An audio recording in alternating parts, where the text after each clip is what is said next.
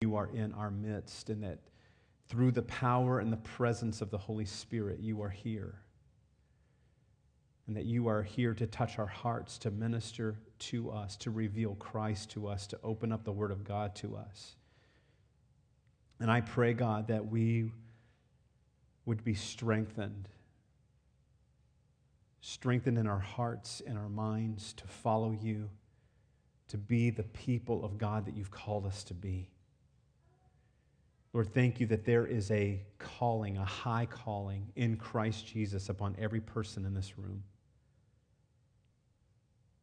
And I pray, God, even as Paul wrote, that we would be worthy of the calling in which we've been called, that we would walk worthy of the calling.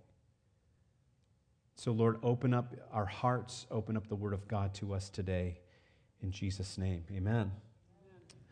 These few weeks that we're in here, I'm just kind of taking a couple of weeks to reiterate the vision again of reaching up and reaching out, reaching up to God in a lifestyle of worship and prayer unto Him, and then reaching out to others with the transforming power and message of Jesus Christ, because Jesus is why we live and breathe and have our being. It's why we exist.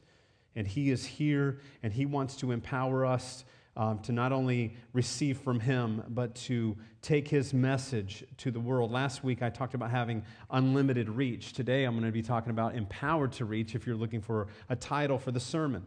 My key passage last week was from Ephesians. Paul writes this. He says, "To Him who is able to do abundantly above all that we could ask or imagine, according to His power that is at work within us. To Him be glory in the church and in Christ Jesus throughout all generations, forever and ever. Amen." Isn't that a great passage? That He can do above and beyond anything that we could ask or imagine. In Christ, we have unlimited reach to the world. Paul says, "I can do all things through Christ who gives me strength." And so in Christ, we have an unlimited reach into our world. And as His followers, we are commanded, as the church of the Lord Jesus, we are commissioned to advance, to move, and to build the kingdom of God on the earth. His kingdom is in advancement. He is on the move. Jesus said He would have a church. And I want to be a part of His church that is on move. Jesus looked at His followers when He was ascending. He said, "Go and make disciples." We're going to be touching in on that today. And He said, "Go and build the kingdom. Go and make disciples." And we talked about the way to having unlimited reach, obviously through Christ, but is to walk in humility and meekness. As John said, "I must decrease, He must increase." If you want to have unlimited reach, the more we decrease, the more He increases, the more impact that we have. It's kind of anti-culture, counterculture. Usually it's said to make an impact, you need to self-promote. In the kingdom of God is if you want to make an impact, you decrease and let Him increase, because there's more of Him than you. So walking in humility and meekness. Number 2 is holiness. Holiness. We are commanded, we are called to walk in holiness before the Lord. Right living. But this it comes in the place, it's hand in hand. Holiness comes in the place of intimacy. Because without intimacy, then it's just, willpower, and I'm trying to be a better person. Well, if we understand holiness in the context of intimacy, that He walks with us and He empowers us to live a holy life, and we walk hand in hand with the God of the universe as friends, then we say, "Lord, I want to be holy as You are holy." Number 3 is to go. Go into all the world. Make disciples. Jesus said that. Be salt and light. We cannot do that if we're always inward focused. We have to go. We have to be among the people. And then ultimately, the number 4 is the way we have unlimited reach from that passage is, and I talked about this, is the calling of God for every human being on planet Earth. If you were wondering what the will of God for your life is, it's found in Ephesians 3:20 and 21, is to bring Him glory. In whatever you do, to bring Him glory. Wherever you are at, whatever people you are around, whatever job you have, if you're a student, you are called to bring glory to Jesus. And you can do that if you're rich or poor, sick or well. You can bring glory to Jesus, and He can be glorified in you and through you. So our highest goal, our highest call. And that actually helps you to stay from that frustration of, God, what do you want me to do? God, what do you want me to do? And we bang our heads against the wall. God, what do you want me to do? And he says, if you will live a life that brings me glory, you are doing what I've called you to do. And through the process, he will give you different assignments and he will call you to do different things. But our highest goal is to bring glory to him. So this week is empowered to reach. That was unlimited reach. This is empowered to reach. God wants each of us to be empowered to reach our world. This is one of the chief purposes of being a Christ follower. When Jesus said, go and make disciples of all nations, it was a command of him to his followers. And he said, here's what I'm going to leave with you. This is as he's ascending. Right before he ascends, go and make disciples of all nations. But he gives us this encouragement. I'm going to read from Acts chapter 1 that he's not going to just allow us to do this alone, but he's going to empower us to go and make disciples. But we are commanded, and it's not stay and grow and eat, but we are to grow, but grow and go. When we come here in this place, and we call this the church, this is actually not the church. You've heard me say that before. This is a place of growth, but it's a place to grow and then go. And to be disciple makers of all nations. We're all called that, to that ministry and that mission. And a good question is this, that we all can take inventory of our own hearts. How am I making disciples? How am I a part of the disciple-making process that Jesus has called all believers to? What am I doing? Because Jesus made it very simple. He said, all the commandments can be summed up. Love God, love people. Reach up, reach out. It's both. We love him and we worship him first. And then he empowers us to reach out. We're going to go to the next slide. We're going to look at this passage. And I've put it up there for you to read. You can follow along. It's in Acts chapter 1, but I want you to just grab hold of it as you see it up there. I know it's kind of a wordy slide, but I want you to not miss the impact of what Jesus is saying. To give you a little context, this is right before he is ascending to the Father. He died. He was resurrected. He spent some time with his followers, 40 days upon the earth. And a lot of your Bibles will say this in Acts chapter 1, but it's the promise of the Holy Spirit. Again, he doesn't just make this command of go and make disciples, but he says, I'm going to give you a promise. I'm not going to leave you alone. In John, he tells his disciples, he said, it's good that I go away, because if I go away, then the Comforter will come, and he will empower you, and we receive power from the Holy Spirit. So the promise and the power of the Holy Spirit. Let's look at this text. Once when he was eating with them, he commanded them, do not leave Jerusalem until the Father sends you the gift that he promised, as I told you before. John baptized, you're talking about John the Baptist. John baptized with water, but in just a few days, you will be baptized with the Holy Spirit. So when the apostles were with Jesus, they kept asking him. It's interesting because he's telling them, he had told them the promise of the Holy Spirit. He's telling them again, and then they ask him, Lord, has the time come for you to free Israel and restore whose kingdom? Our kingdom. And so even after he's died, he's been resurrected, they've seen the risen Christ, you see the disciples still struggling with understanding what he's doing and what he's all about. And Jesus replies, the Father alone has the authority to set those dates and times. And they are not for you to know. In other words, don't let that be a burden. Don't let your kingdom be a burden to you. God has all those times and dates set. Verse 8, but you will receive power when the Holy Spirit comes upon you. And you will be my witnesses, telling people about me everywhere, Jerusalem, Judea, Samaria, and to the ends of the earth. The power, the promise of the Holy Spirit. Empowered for what? Jesus makes it very clear what he's empowering the disciples and us with the Holy Spirit, the promise of the Holy Spirit. When we receive the Holy Spirit, we receive it to build his kingdom and to be his witnesses. empowered to be his witnesses, not just power for the sake of power, not power for the sake of drawing attention to ourselves, but power to be his witnesses, to point people to Jesus.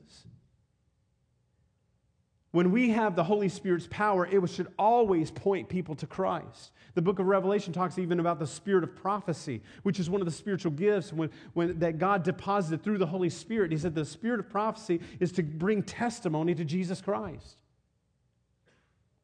And Jesus says, you will receive power. I will empower you. I won't leave you alone. And that's another promise that he made to the disciples. He said, I won't leave you alone, but I will send the Holy Spirit, and he will give you power to be my witnesses. So you have the command, go and make disciples, and here's how you're going to do it. You're going to be empowered by the Holy Spirit to be my witnesses.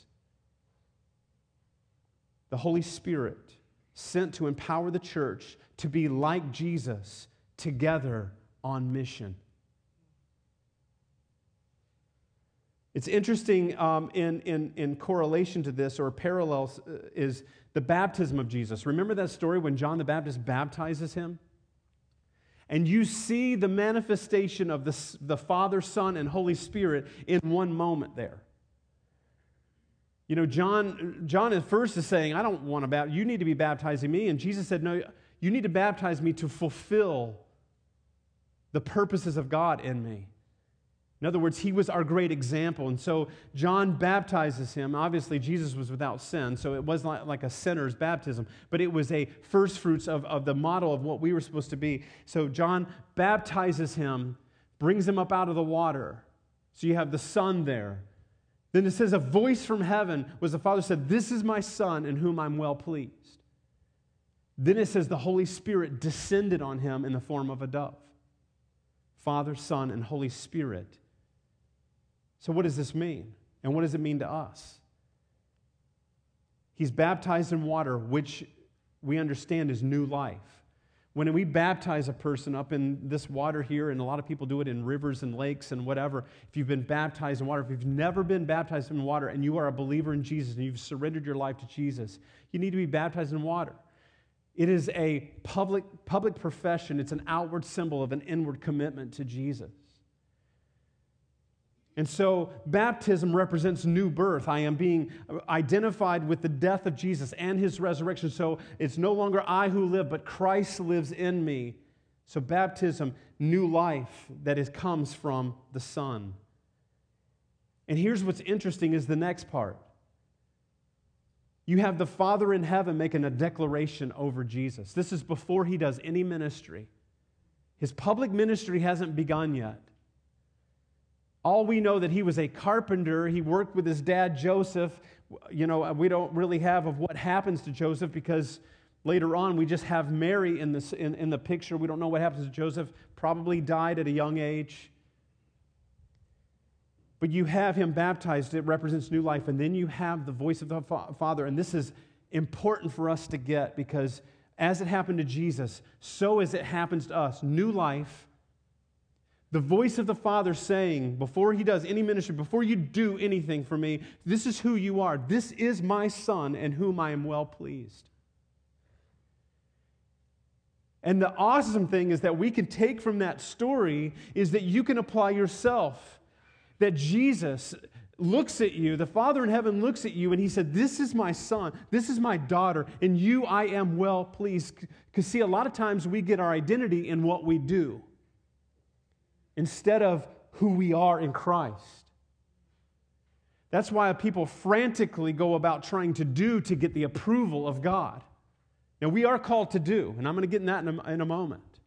But before we do anything, we need to understand our identity and who we are in Christ, that God looks at you, he cherishes you, and he values you, and says, you are my son, you are my daughter, I'm well pleased with you. Jesus then later begins his ministry, but it's not before the Father declares over him, you are my son, and I'm just crazy about you. And that's how God feels about you. Don't miss that. Jesus modeled it for us. He wasn't being baptized because he needed to get saved. You guys understand that, right? He was being the first fruit of the model for us, baptized into new life. We come into new life through Christ and through his sacrifice.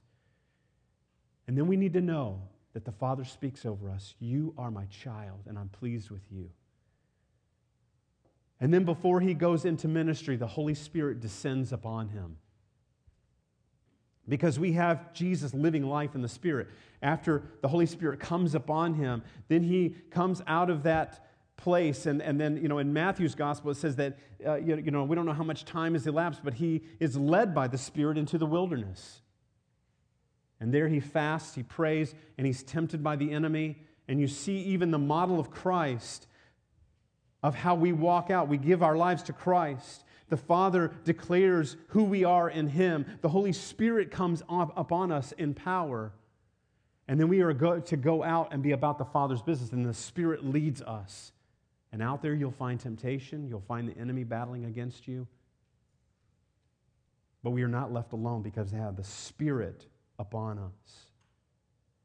And so Jesus modeled what the church should be about. And so upon that day, he's ascending to the Father, and he says, the Holy Spirit will come upon you, and he will empower you to be my witnesses. But you need to know that it's not in being witnesses or doing that gives you your identity and your value in God. You are valued in God because of who you are and who he's created you to be. The love of God, it's huge. It's beyond any of our comprehension. Ephesians 3, even Paul says, I pray that you would understand the height, the depth, the width, the length of God's love that surpasses knowledge. I love that. He says, I want you to understand something that you're really not going to even be able to understand. But if you can get one glimpse of the love of God, it'll transform your heart. So he sends us into the world just as he does to the disciples. He pours his Holy Spirit to empower us to be his witnesses. This is his church. This is the body of Christ. He modeled it. Now we carry it. And he empowers us through the Holy Spirit to reach out. Now let me say something. We are all full-time ministers. You are not exempt from that. And a lot of times people, we've made this classification of as a minister who is paid, and, you're in full-time ministry. I get paid to do a certain role that happens to be church leadership. But that's just one piece of the puzzle. Each of you, that if you belong to Christ, you are called to full-time ministry.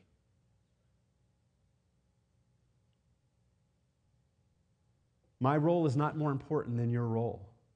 In fact, as you see this next passage, it should be a challenge and a conviction to you. And we'll go ahead and go to the next one. Ephesians 4, 11 through 13. It's interesting that this passage, right before Paul talks about this, he talks about, and I actually dealt with this a few weeks ago, about unity. He talks about unity, the importance of unity in the body of Christ. They're all fitted and formed together. That we're a tapestry of different unique giftings and callings and creativity that God puts together, and he makes this beautiful tapestry of creation to present his gospel to the world. So he talks about unity, and then he comes into this place. Ephesians 4, 11 through 13. Now it was he, Christ, that appointed these to the church. Okay, so it says his appointment. Some translations say these are his gifts to the church. In the next passage I'm going to give you, he calls you guys the gifts to the church. So you can actually say, yes, I'm God's gift to the church. But let's look at this. Now it was he, Christ, that appointed these to the church, the apostles, the prophets, the evangelists, and the pastors and teachers. Okay, this is a distinction. This is what they call the fivefold full-time, what people would consider maybe full-time ministry offices. Some of these are not full-time as we consider full-time. It's a blessing to get paid to do what I do. It is an honor beyond words. But not all people that are called to these fivefold ministry offices, are not paid to do it. And so these are a distinction outside of spiritual giftings. These are what we call the fivefold offices of the church. So apostles, prophets, evangelists, pastors, and teachers. Look at their responsibility. Their responsibility is to equip God's people to do His work. So who's called to ministry? Isn't that an interesting passage? My job is to equip. Your job is to minister. So their responsibility is to equip God's people to do His work and build up the church, the body of Christ.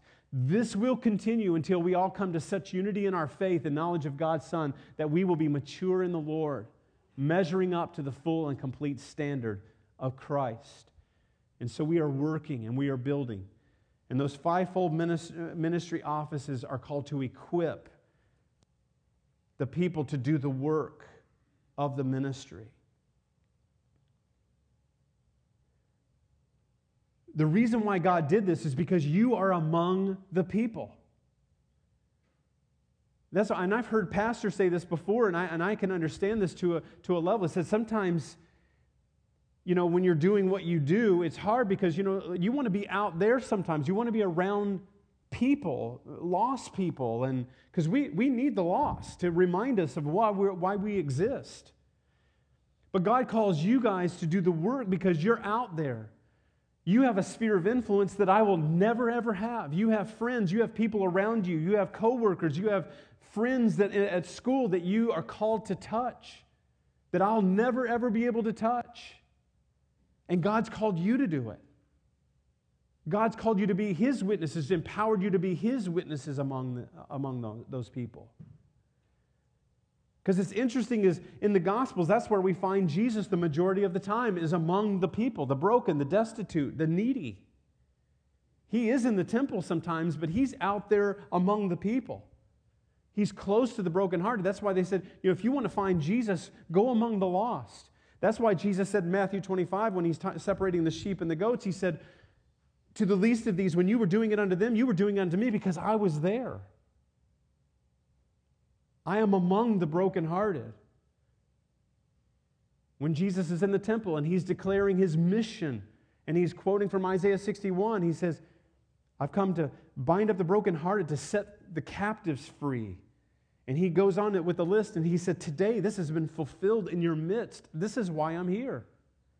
And this is why He's empowered us and enabled us to go out there, because He is in us through the power of the Holy Spirit to be His witnesses. Each of you are called to carry out the ministry. You're a full-time minister. A lot of healthy churches model this, where they empower the people to do the ministry. And I want to shift the trend, and I want to become a church that empowers people to do ministry. And I want to do my part to equip and to be faithful in what God has called me to do, to help us grab hold of the vision and the ministry and the mission together. But we must become a missional church. We have to be on mission with God. Be very careful saying, sometimes, the church ought to do this or the church ought to do that. Well, we might ask you to do it.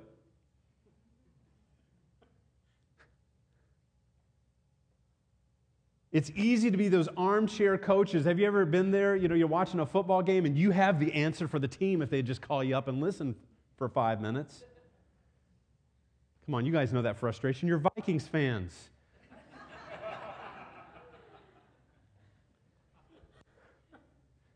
Man, if they would just do that, they would take that quarterback out and put somebody else. And we just have the answers. And it's a lot of that fun frustration with football. Sometimes it's not fun. Sometimes we have to repent after we've done that.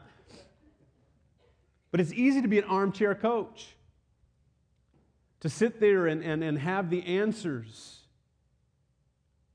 But if you're not in the game, you really don't understand. If you're not out on the field, you really don't understand. It's like getting the game plan and then not going out on the field. It's like the coach drawing up and they have the game plan and then they go, well, we're not going to show you this. We're just going to let you kind of figure it out on your own. So be careful when we say we ought to do this or ought to do that, because God may be calling you to do that very thing. And we have to get away from being inner focused and become more about the Father's business out there. Yes, we are called to be equipped, but to grow and then go. Let's look at the next passage. 1 Corinthians 1, 4 through 9. I love this passage.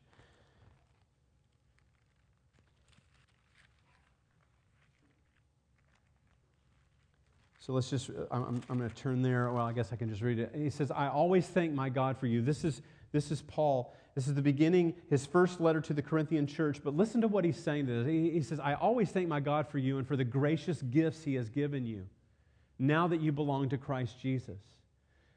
Through him, God has enriched your church in every way, with all your eloquent words and all your knowledge. This confirms that what I told you about Christ is true. Now you have every spiritual gift that you need as you eagerly wait for the return of our Lord Jesus Christ. Don't miss that. You have every spiritual gift that you need as you eagerly wait for his return. He will keep you strong to the end so that you will be free from all blame on the day when our Lord Jesus Christ returns. God will do this, for he is faithful to do what he says. And listen to this. This is the privilege of the church. He has invited you into partnership with his Son, Jesus Christ our Lord. You've been invited into partnership with Jesus in his ministry and his mission upon the earth. What a powerful privilege. And so Paul starts that he's thanking God for the gifts of the church. And so you are a gift to the church. And he's enriched the church in every way with words and knowledge, is what he's saying. And then verse 7, you have every spiritual gift you need as you eagerly wait for the return of the Lord Jesus. And then in verse 8, he will keep you strong until he returns. And then he's invited us, verse 9, into partnership with his Son. What he's saying is you have what you need to get the job done. If the job isn't getting done, you need to relook at what you're doing, is basically what Paul is saying here, because he says you have all that you need to get the job done. Interestingly enough, the following verses, he warns on divisions in the church. So I think that if you tie that, he's saying you have everything you need to get the job done, so we can look this over and say, well, if we're not getting the job done, we need to pay attention, maybe if there's division, because division and strife and dissension will keep us from being all that God has called us to be. Everyone is vital to the vision and the mission of Jesus. I brought up that a lot of people were wondering why I brought this little toolbox. If you can't see it, there's a little red toolbox up here. My trusty little toolbox. Actually, it's not mine. It's the church's. I know some of you real workers, you guys, you laugh inside. That's not even a real toolbox. I understand that. Some of you guys have tool chests. Some of you guys have tool rooms. I know nothing about that. But I realized some time ago that I inherited my dad's lack thereof of like projects that turn into massive projects. I remember my dad saying, you know what, if I say that this should only take an hour, I need to plan for like 3 days. I got that from my dad. It was a generational curse that was just passed right along to me. And you get into something, oh my word, I've had time after, I could write a book. And it would be humorous, and you would laugh at my pain. And it's funny now, but it's not funny during the time you're going through it, believe me. But here's how it usually starts. I'll have a little job that I can do. I'm very limited, by the way. I can do a few little things. But here's what I always do. It never fails. I think recently I've kind of gotten a little bit smarter, but not a whole lot. I'll have a job I need to do, and I'll go downstairs to my toolbox. And I will grab out the few little tools that I think I need. And you guys know the story. You get up, you go to your projects outside. That's the worst part, is if it's like more than a few feet away from your toolbox. You walk upstairs, outside, you're out in the yard, you're doing it, and then you realize, oh, I might need this tool. So then, logic says, go get the toolbox. But what do? You go back and you grab that one little tool that you thought you might need. You get back out there, and it's not what you need. Or how about wrenches, the size of, the socket wrenches? I know normal people take the whole thing out there. Not this guy. I think it's about a ½ inch. That looks about, let me go up there. Oh, it's 3/8. Let me go. And I keep doing that over and over and over. Thanks for laughing at my pig.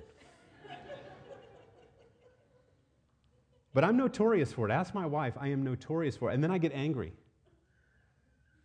And who's to get angry at? I mean, am I angry at the toolbox for not following me up?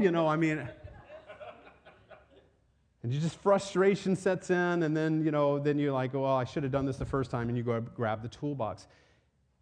This is such a spiritual truth to me. So if nothing else, I'm gleaning spiritual things out of my misery. Don't just grab a few tools. Take the whole box. You're going to need most of it, if not all of it, especially if it's like my toolbox. I know you guys that have all those. My toolbox, I have a very few tools, so I'm going to probably use every single one of them. And a lot of times we treat the church like that is we feel like, well, this is really important, or this is what I need, and it might go to something else, but take the whole box. You need everything that's in there. Everything's vital to the job. You are a vital part of the mission of Jesus Christ. Or have you ever done this, where you have the wrong tool up there and you're going to still try to fix it with the wrong tool? And then your knife becomes a screwdriver and you break the tip of the blade? Do I have a witness? I've lived it. And you pop one of your good knives, and I should have gotten a flathead screwdriver like a normal human being. And we try to do, and it's like, if I just had the right tool. Well, the flathead screwdriver was meant to do that. And see, this is a place in the body of Christ where, and this is the old adage that says that 80% of the people do 20% of the work in the church. No, I got that back. 20% of the people do 80% of the work. 20% of the work never gets done. And so this is that story in the church. Somebody's called to do this, and maybe that's not even their calling, their gifting, but because there's a need here, we're trying to use them as a flathead screwdriver. And they're not a flathead screwdriver in the body of Christ. And they're trying to do something that they're not called to do, and they're like, I don't even really connect here, but it's a need, and I guess I'll fill it. We need the whole toolbox. We need everyone. We don't need 20% of the people doing 80% of the work. Number one, that burns out your 20% that are doing everything. And then where they're really passionate kind of almost gets neglected because they're trying to cover other areas too. We need you. We need you. Desperately, we need you.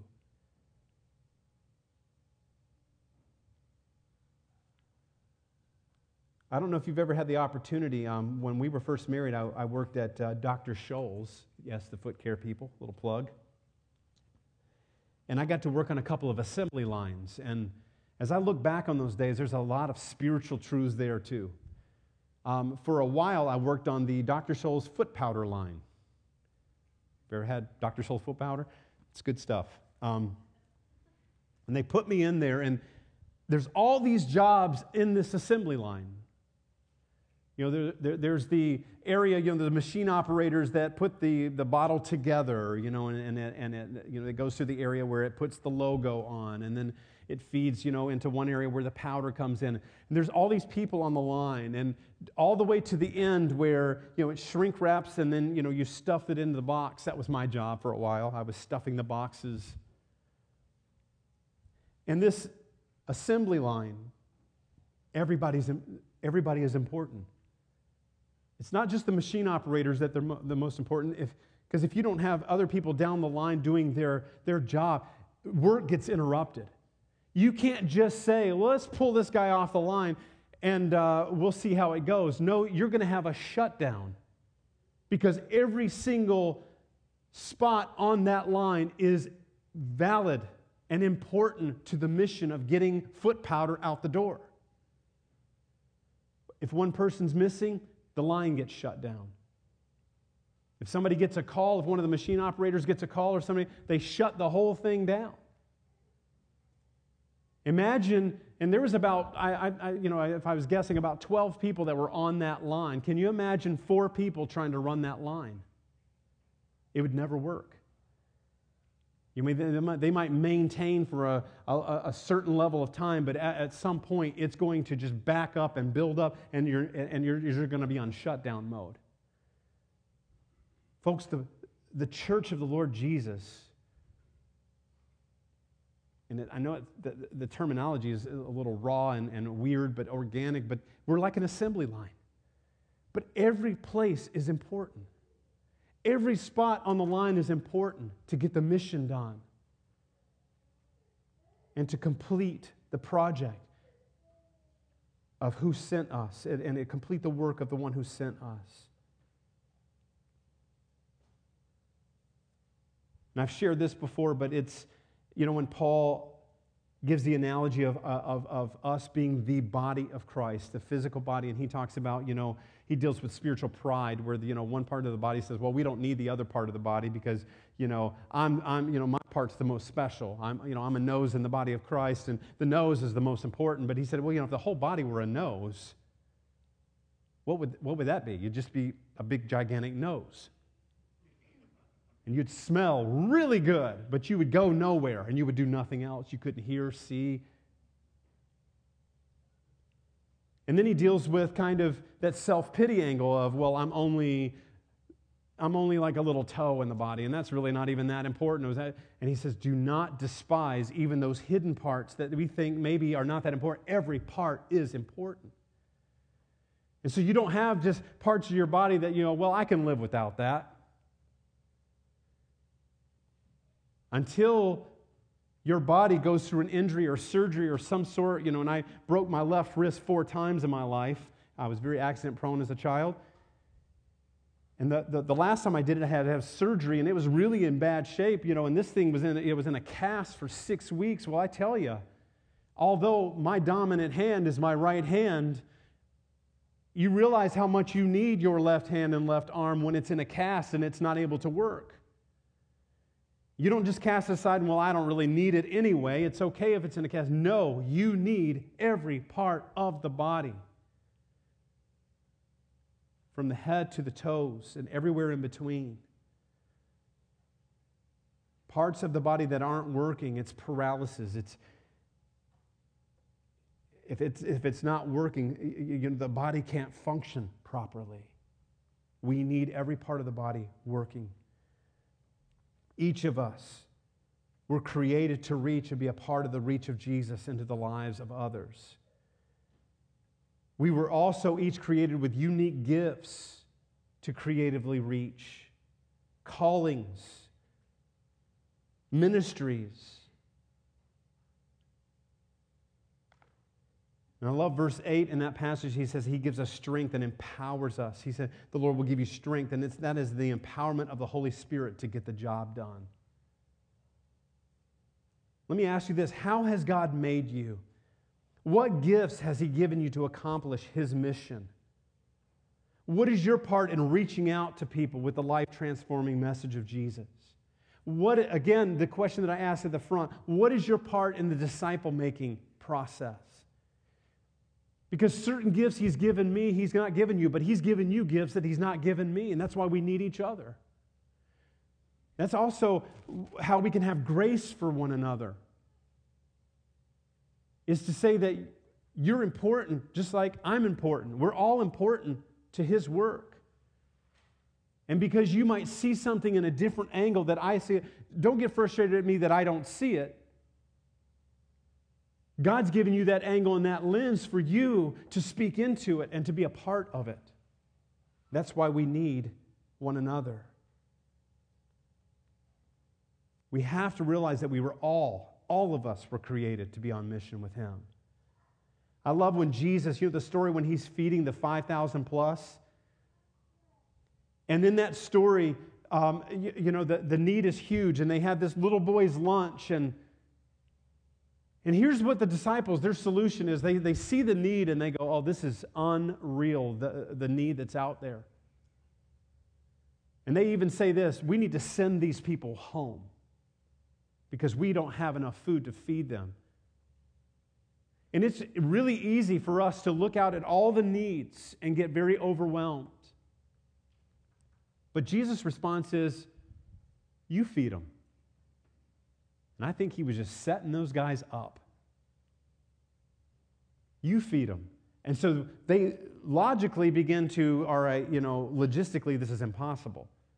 I mean, it would take months to plan this, number one. I mean, we don't have any, we have a little boy's lunch, which is a ridiculous drop in the bucket to all the people that need to be fed. We would need months to plan, and Jesus, you're telling us to feed them?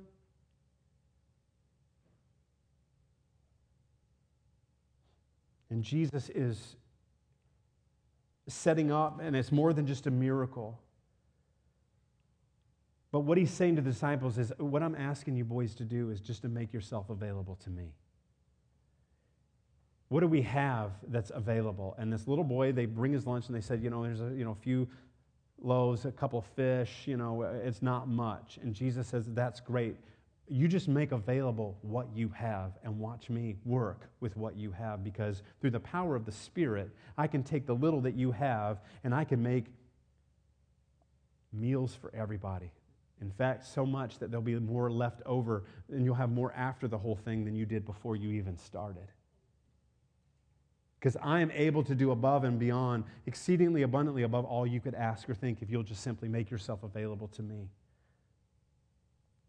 And so it's really easy for us to kind of get crippled and kind of analyze it and go, I don't really know what he wants me to do. I'm just kind of, floundering a bit. And Jesus is saying, all right, you see the need, I want you to feed them. And then our first response to be go, well, we don't have enough. Exactly. Well, you just bring me what you have in yourself. Yes, in yourself you don't have much, but you watch what I can multiply and do through you. If you'll allow my Spirit to work in and through you, I can do amazing things. And so he blesses it and he breaks it, and we know the miracle. He feeds all these people. Well, interestingly enough, he partners with the disciples in the miracle. They had to be the one to distribute the food.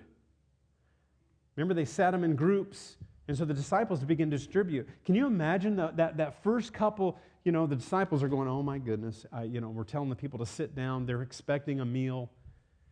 Nobody has driven up a bus with meals in it. I don't know what we're going to do. Jesus just says, God, thank you for breaks it, and he begins to put it, and they go, okay, I'll feed this group, man. You guys enjoy, for you guys, I don't know if, and then they go back and there's more, and there's more. He just said, you be available to me. You just go. And the disciples had to go. They had to take what Jesus provided, and they had to go. They had to go into the crowds. They had to go amongst the people and minister. And so you see a beautiful picture of the commission of Jesus in this miracle where he broke the bread, he gave thanks to the Father for it, and he said, in and through you, I'm going to have you reach out, and I'm going to have you touch people all over the place, and we're going to feed everyone here. But I'm going to need you guys to partner with me in this and just make yourself available. You just go, there'll always be enough if you make yourself available to me. And he's empowered us to distribute his message through word and deed. So we have to transform our thinking that we're all ministers. We have missionaries that we send from this place, and, we would be considered what they call a sending church. Have you ever heard that phrase? Are you a sending church? And yes, we are a sending church. But let me turn that, and it's real great to say, yeah, we are a sending church, but are we a church that is sent? Because we are sending, but we are also sent by him. We don't just send missionaries. You're sent every day into the mission field. Each and every day you're in full-time ministry. You are on mission with the King of Kings and the Lord of Lords to go out and be his ministers to a lost and dying world. So we're not just a sending church. We are a sent church. Listen to what Jesus says, John 20 and 21. He says this, "Peace be with you. As the Father has sent me, so I am sending you." To the disciples, he said that. As the Father sent me, I'm sending you. And so we have the ministry of Christ. Just as the Father sent him, he's sending us. Let me say, in this room are endless possibilities for ministry. Look at what he says. He says, you have all that you need. You have every spiritual gift that you need as you wait for the return of Christ. In this room, we have all that we need to get the job done. There's endless possibilities for ministry sitting in these pews. Unlimited reaching capabilities through the power of the Holy Spirit. Creative ideas sitting in the hearts and the minds of each and every single one of us to accomplish the work of Christ. What has God deposited in you? What have you gone through that you can minister to others? You know, where sometimes we go through hardships and God redeems that to make us ministers of redemption to people that are going through what we went through. It's the beautiful part of the redemption of God. But what has He deposited in you? What has He brought you through that He can use for His kingdom? What gifts has He given you to advance His mission? Is it mentoring someone?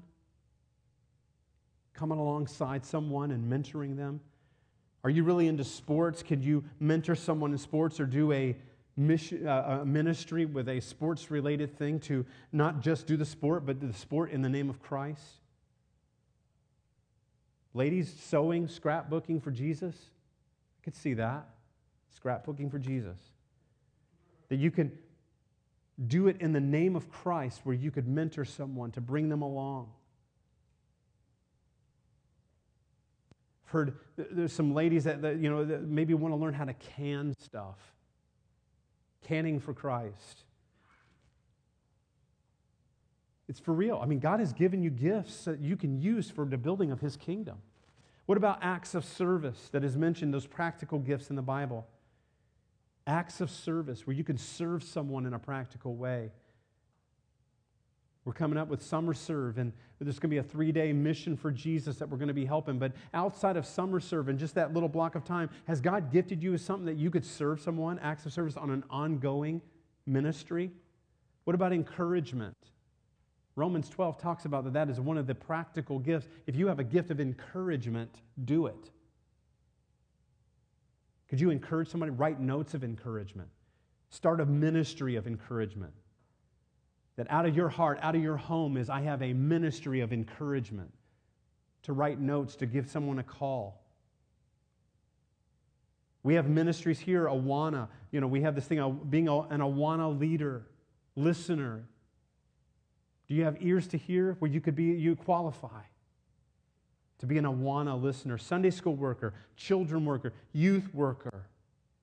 How about making meals for someone that is in need?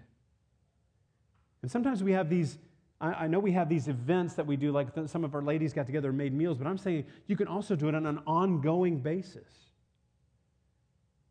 Where potentially, what we'd love to do is to get a handful of people that would make meals for kids for Awana before Awana starts. You'd be surprised how many kids in our community, they don't have healthy meals every day. There are great needs around us, folks. Just because we don't live in a large city and we see, people living in cardboard boxes or under overpasses, there are great needs in our community that we can meet and reach in the name of Jesus. What about a kindness team? I'd love to see a kindness team, just doing random acts of kindness in the name of Jesus, that people get together and they begin to dream together and they start a kindness ministry for our community in the name of Christ. What about a visitation team? That you can go and visit someone that's shut in and pray for them and encourage them and come alongside them. And all I'm saying is that there's opportunities to be in ministry, and we're going to make some of those opportunities available for each of us. So stay tuned. There's going to be things in the next few weeks that you can sign up, that you can dream, and that you can become a part of. And if God has deposited other ideas, share them with me. Let's talk. But God has given us what we need to get His mission accomplished. We've been empowered by the Holy Spirit to reach out with the love and the message of Jesus. We need to understand and get this transformational mindset that we are all called to full-time ministry. And we are a part of that in John chapter 20 when Jesus says, as the Father sent me, I send you. We are not just a sending church. We are a church, and we are a people that is sent. Listen to what Jesus says in John chapter 9. As long as it is day, we must do the work of Him who sent me. Who does He say? We must do the work of Him who sent me. So we are co-laboring with Christ. We are in partnership with the Son of God. He says, night is coming when no one can work. In other words, we need to get busy and we need to be about the Father's kingdom. Again, our identity is not in the doing.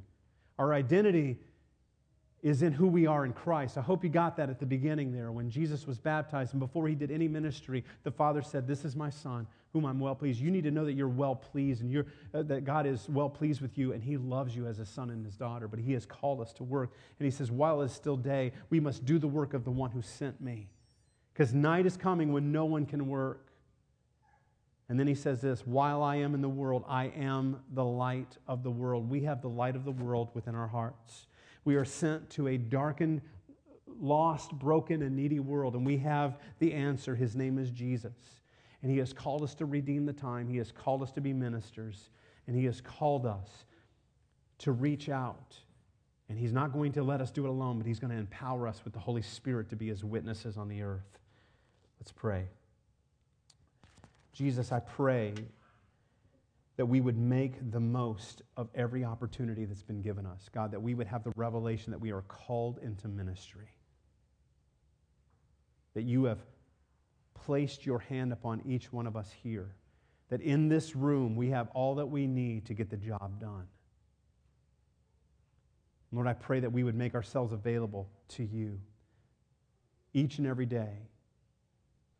Pray that we would walk with You, God, that we would look for those opportunities in which You've called us. We're going to close our time together this morning with communion.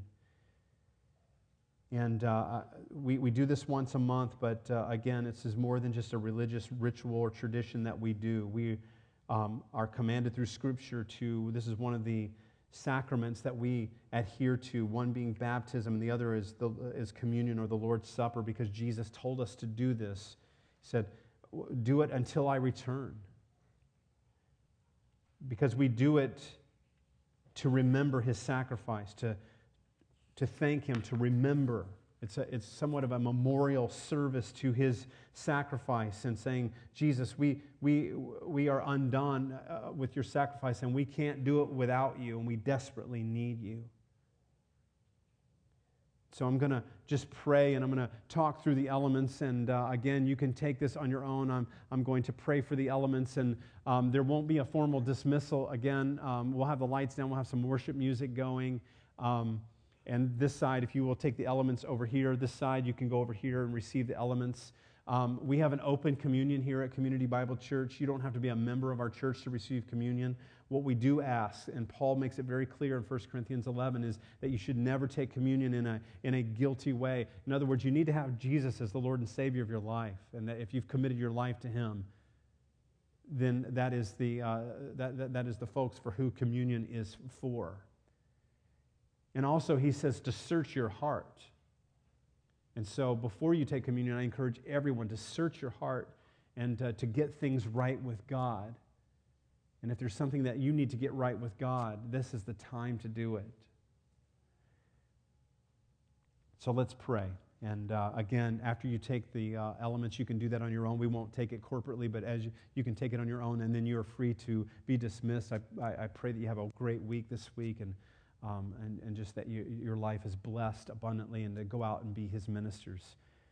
Jesus, thank You for Your amazing sacrifice.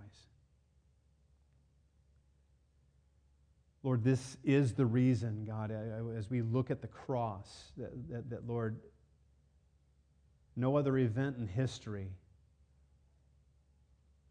is as powerful as that moment of You laying Your life down freely for us. That, Lord, through the sacrifice of Jesus, you are acquainted with our suffering. If you're here today and you're lonely, Jesus understands what it means to be lonely. If you're brokenhearted, he understands what it means to be brokenhearted. If you've been forsaken, Jesus understands you and he understands what it means to be forsaken. If you've been abused, he understands that. He was beaten, he was mocked, he was ridiculed. And so in all ways, he understands the pain and the suffering that we go through. He identified himself with us through his sacrifice. And Lord, today we remember your sacrifice. And I pray, God, that you would search our heart, that we would be right before you. That, Lord, you would see if there be any wicked way in us and lead us in the way everlasting, God. Thank you, Jesus, for your love. Because, Lord, the sacrifice was out of great love.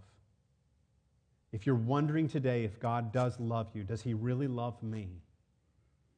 All you have to do is look at the cross of Christ and the payment that he made for you, the scourging that he took, that he was beaten beyond recognition, really, physically. And it was more than just taking our sins upon himself, because it says that he demonstrated his love by doing that. So if you're wondering about the love of God, think about the cross today. That's how much he loves you. That's how valuable you are to him. So, Lord, as we receive this communion today, I pray, God, that we would receive it in joy and thanksgiving, remembering your sacrifice until you return. The Apostle Paul says, he said, I give to you what was given to me, that on the night that he was betrayed, Jesus took the bread and he broke it. And he said to them, this is my body, broken for you, broken for the sins of the world. And they took it and they ate it. He says, as long as you eat it, remember me. Then after the supper was over, he took the cup of wine and he said, this is my blood shed for you. Every drop of blood that was shed was for you, in a demonstration of his love. Whenever you drink it, remember my sacrifice. Remember the shed blood. Remember how much I love you. So, Lord, we do, as we receive communion today, Lord, we remember your sacrifice and we thank you, Jesus, for all that you've done for us. In your name we pray. Amen. So you can receive as you so feel led. We'll have the lights down. And then you're free to go whenever you need to go. You can hang out in here in the presence of the Lord if you would like. And